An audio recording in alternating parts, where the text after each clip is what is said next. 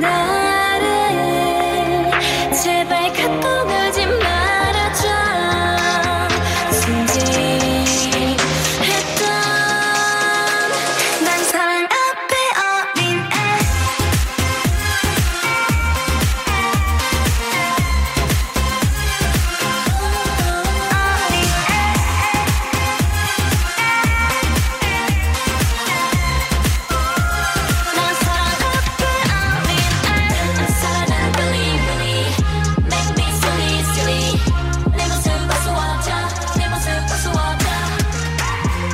Hello, everybody, and welcome to another edition of the Slasher Sanitarium. We are talking about All of Us Are Dead. It is episode 10, meaning after this, we only have 2 more episodes to go. The episode begins with Chung-san's mother trying to get over the crashed car to eat him, which is great.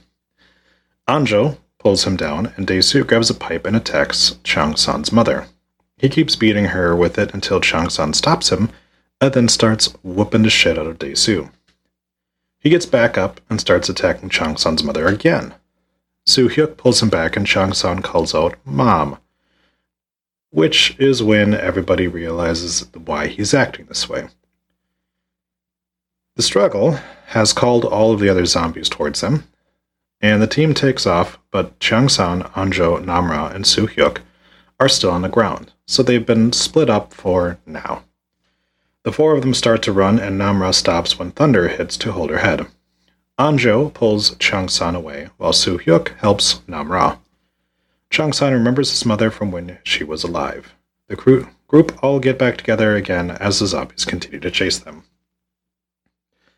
I will continue to sing the praises of the show on how they handle these sorts of moments where it's not glamorous, it's not people acting in like the perfect way. It's literally showing grief and how different people react to it. First, we had Chung-san sort of like freeze when he saw his mother, and like he almost didn't want to believe it. And then obviously once Dae-soo starts attacking, he still thinks of it as his mother and attacks him back. Now, Dae-soo seems like the kind of guy who understands that, like, Chung-san didn't really want to beat the shit out of him and didn't really mean to. It was more kind of a grief-stricken moment for him. And obviously, you know, these sort of deaths continue to ring throughout the entire season, too, which we'll get more into, I'm sure, in this one. Back with the archery group, and Jun Sung is crying and thanking them for bringing him with. Mi-jin tells him to be quiet, and then she asks him out on a date, and he says no, so she responds with, "Screw you." Hari sees a few zombies running past. Or are they zombies? I still don't quite understand the relationship between Mi-jin and Jung Sung, but there's something there, and there's been a couple of times that they've sort of like made passes at each other, but almost like jokingly. I don't know. It's interesting, but it's weird. Back with our rooftop gang, and Hyo-rung trips and falls. Ji-min stops by her, but when she sees the zombies coming, she proceeds to turn and run away from her friend, leaving her to die. Just as the zombie is about to grab her, Woo-shin runs up, and he straight up shoulder tackles the zombie down. He grabs Hyo-rung, and right before the zombie can get back up to start chasing him, he's taken out by an arrow. Hari shoots another arrow as our 2 groups finally meet back up, or for most of them, meet up for the first time. Woo-shin stares in disbelief over his sister being alive as she starts to clear the way of zombies. Ji-min runs through a clearing and is surrounded then by more zombies. She runs and falls into a small pool of water as the zombies continue to try to take her out, as she is just barely out of their reach. We've been waiting for a while for Hari and Woo-shin to get back together.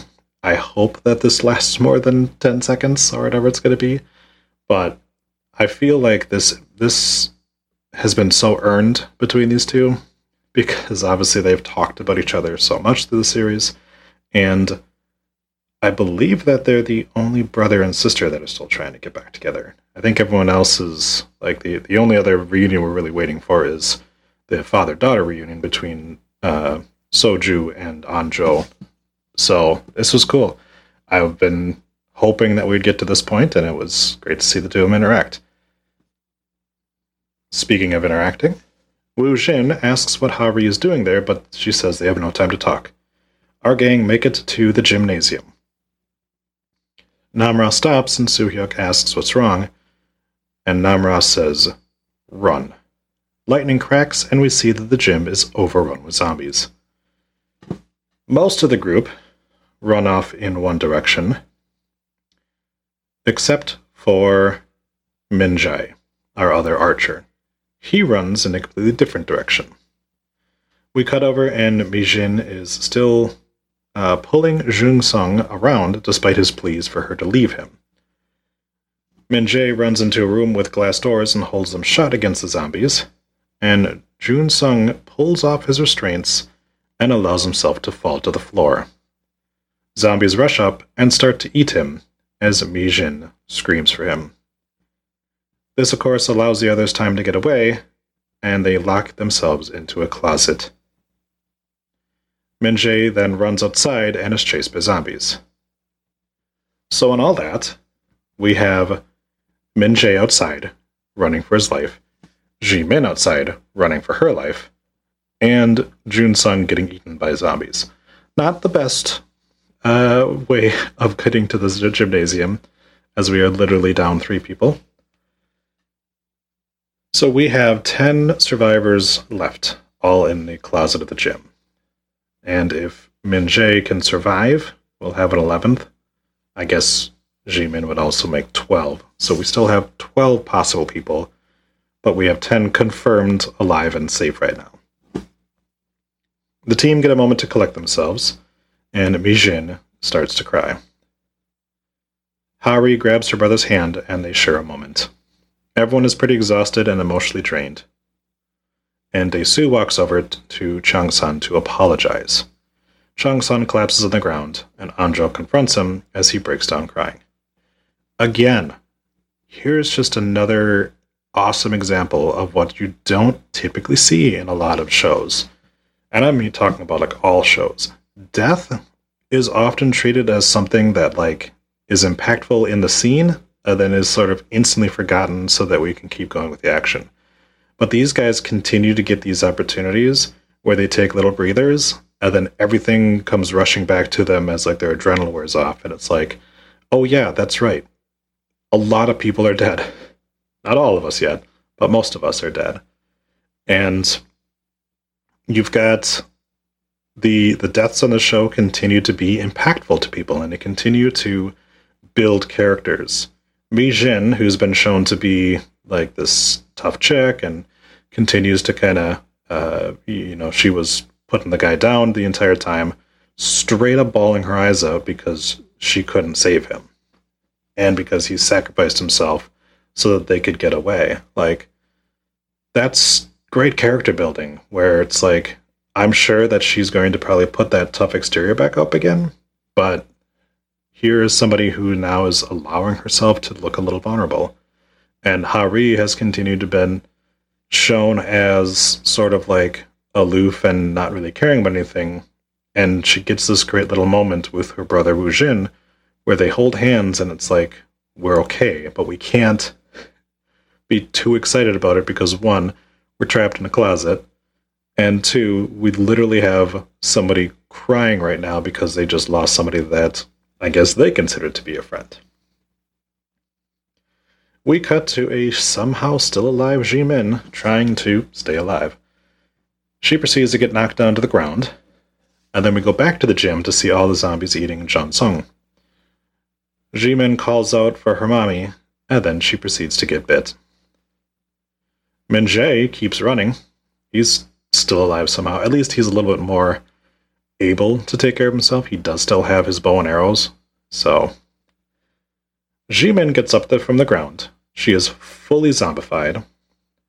And the army are watching Byung-chan's video. So we get like a little bit of voiceover from him. But he essentially says, like, you can't create a vaccine for this thing because the virus continues to mutate, and it mutates so fast that you can't lock it down and you can't eliminate it without just slaughtering anybody that's infected.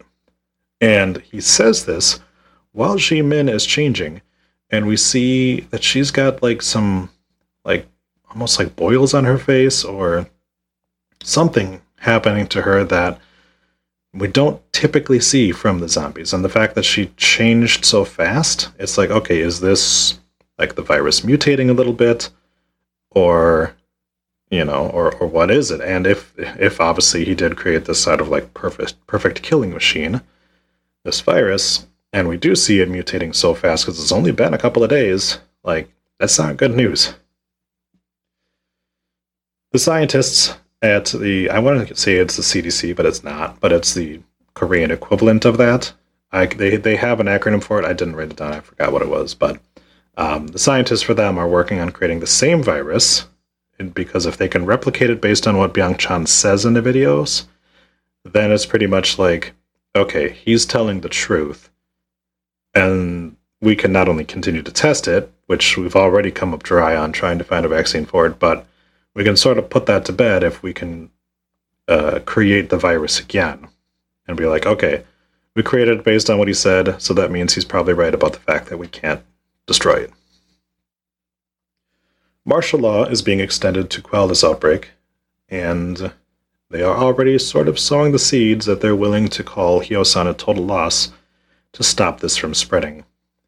The military leader Seon Moo says that even though they have stopped the rescue operation, they will attempt to save people again. But if the zombies break the quarantine line, they will probably have to abandon Hyosan.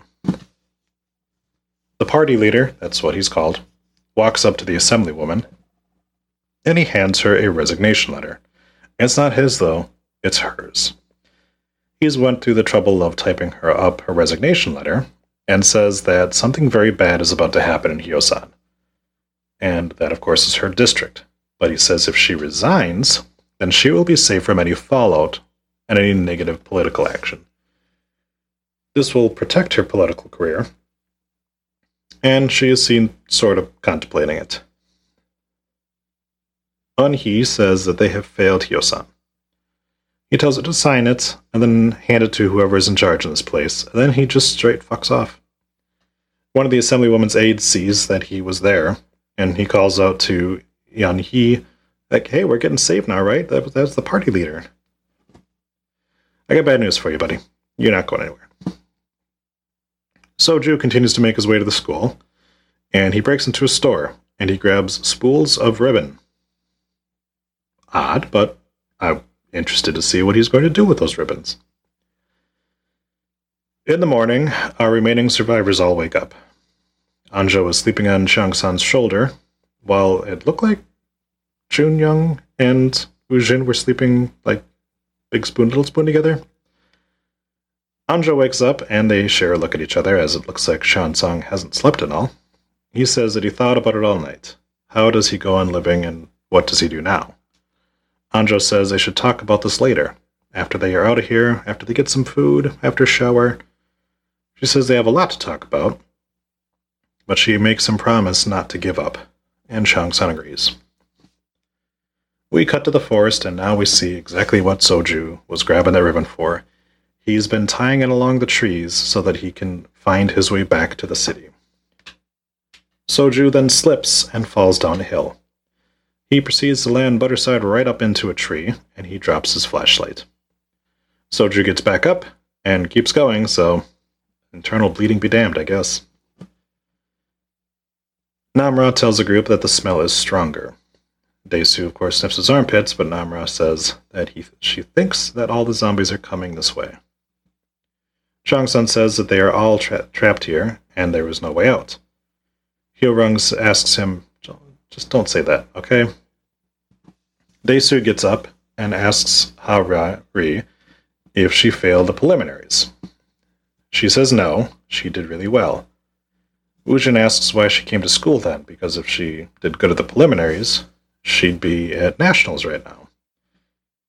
Mi-jin asks if Woo-jin is the brother, and he says that he is. when she says that Hari got a perfect score and made it to nationals, and she just goes along with this lie. Mijin says that she jumped out of the bus to go find him. Woojin asks who Minji is and why she keeps talking for her, and Hari says, "She is my friend." Mijin blows this off, but I'm sure that's got to be pretty huge for her. Not only because she's sort of crushing after this chick, but also the fact that I don't think many people have called Mijin their friend. He tells her that Dae-soo stands before them and actually spooks Woojin. He tells Hari he thinks she is the perfect girl. He tells her that he watches her while she trains, and has gone to every one of her matches. He's even caught himself chanting Copper Beauty a few times, and he really likes her. Woojin tries to cover Hari's ears, and everyone stares at him. Mijin proceeds to laugh and says, "Cool." Hari says that Dae-soo calls Woojin brother-in-law, and Hari holds out her hand so that Dae-soo can pick her up. She says, "So you're good with dying, then?" And he looks at her confused, so then she smacks him in the gut and then chops him in the neck. She says she is pissed and needed something to hit. He runs from her, and she says, "Come here, dear husband." She starts to throw volleyballs at him as he tells her, "He really cares, what are you doing?" Woojin says that Dae-soo needs a good beating. Soo-hyuk notices that there are a bunch of cages with wheels on them that the balls are being held in, and he starts to formulate a plan. It makes total sense that she probably wouldn't be too happy about the fact that this guy who is now professing his love for her has been making jokes this entire time about the fact that they are like married and Woojin is his brother-in-law because he's with her. Yeah, it makes a little sense. It's a little creepy for him to do those kind of things. And I like the fact that they didn't just have her be like, "Oh, I love you," and be go with it. Like, no, things don't work like that. Guinam climbs back up onto the rooftop. Soo-hyuk then tests how strong the cages are and forms a plan. He wants to create a moving cage around the group that they can escape with. Everyone jumps into action and they tie a bunch of cages together. Mijin says that they should flip them over and close the lids so that they have a roof, but Soo-hyuk says that they would be too short then and they would all have to be crawling. But she tells him that zombies can climb over the walls. Jun-young says they need to stand up and walk, and he says they'll be plenty tall and keep the zombies out. He tells her if she doesn't like the plan, she can make her own. Mijin pushes Jun-young, and he calls her a shithead. Soo-hyuk says they are all going together anyways, so why fight? He says they have lost too many people already. Jun-young says they should just split up then. Namra gets pissed at this little bickering and says that they will vote on it. They all vote, of course, to stay together. None of them vote to split up. And then the next vote that they have, other than voting for the chance to vote, is to have it be a taller but open structure, or have to be a shorter and an enclosed structure. There are 5 votes for making it high and 4 votes for the cage. Namra doesn't vote, so Mijin tells her that she could tie the vote, but she says they need to make him higher. Jun-young says he will walk up front and take any blame if the plan goes to shit. I would probably side with having something over my head, so that way that the zombies don't just, pull you up from there, but, The military doctor explains that everything Byung-chana says is true. They cannot save anyone, and he points out that the sergeant is dead, medically. But Eun-ji is a little harder to explain. A soldier arrives and says that the zombies have broken through and are now spreading into Yangdong. The people there have not been evacuated, because why would you evacuate the neighboring towns too? So they're all getting got. He sends all the reserves he has to get everybody out safely. Chang-san looks through some equipment and finds an expired chocolate bar. Dae-soo has them all take a tiny bite of it. None of them take tiny little bites. Mijin doesn't eat a bite, and neither does Namra. Dae-soo watches as everyone else takes a bite, and he's worried that he's not going to get any, But Hari doesn't take her bite, so Daesu eats the rest of it and is told that Junyoung didn't get any. And he apologizes and said, "I'm sorry, I thought I was lost. I was last." So then they all get suited up in some makeshift armor, which is formed out of sports pads and equipment. Changsan helps Anjo get suited up with arm pads, and she asks if he hates her, and he tells her that he never has, and that's the weird thing. Junyoung says that it's time to go. Anjo and Changsan agree to stay next to each other, and Hyo-rung says that she is scared, so Namra takes her hand. Junyoung says that the zombies are not smart enough for this plan. He busts open the door, and they circle the wagons to create a barrier around themselves. The zombies all then run up to the walls. While our crew attempt to push the barricade, the zombies do in fact start to try to climb over, so Mi-jin was hella correct. Hari starts shooting arrows at them, and everyone tries to fight them off. They're not able to push this barricade because of so much force being pushed the other way towards them. And Hyo-rung gets grabbed by a zombie, but the others pull her back. Anjo then gets tripped by one of them and almost gets dragged under the structure, but Namra helps her up. We go back to the school, and Guinam opens a window in the classroom and seems to be able to tell something is going down at the gym, so he leaps out the window. One of the zombies grabs Mi-jin and starts pulling her up, but Junyoung pushes the zombie back with his hand. Since he's essentially pie-facing this zombie, it bites him in the hand. Changsan kills the zombie, but the damage is done. Mi-jin goes to help him, and Junyoung admits that he said he was going to take responsibility. So he jumps over the barricade and starts pulling zombies off of the cage so that they have a better chance of pushing it. More of them bite him as he pushes the barricade, while everyone else starts to watch at first, and then they jump into action and start to push the cage as well. Junyoung screams, "Make it home," and he finally goes down after getting about 30 different bites. The remaining crew push the barricade closer to the back door, and Mi-jin looks back to see Junyoung turn. Changsan stops before hitting the zombified Junyoung. The military then meet with a virus expert. He shows them a map of all the zombie cells around Hyosan. Since they are running out of food, they are moving outward to expand their territory, and he believes that in 1 week they will expand to every neighboring city. And then Seoul, South Korea, will fall next. Eunji pulls up her restraints, breathes on the window to fog it up, and she writes, "I'm hungry," on the window. The military agree to come up with a tactic to bomb Hyosan.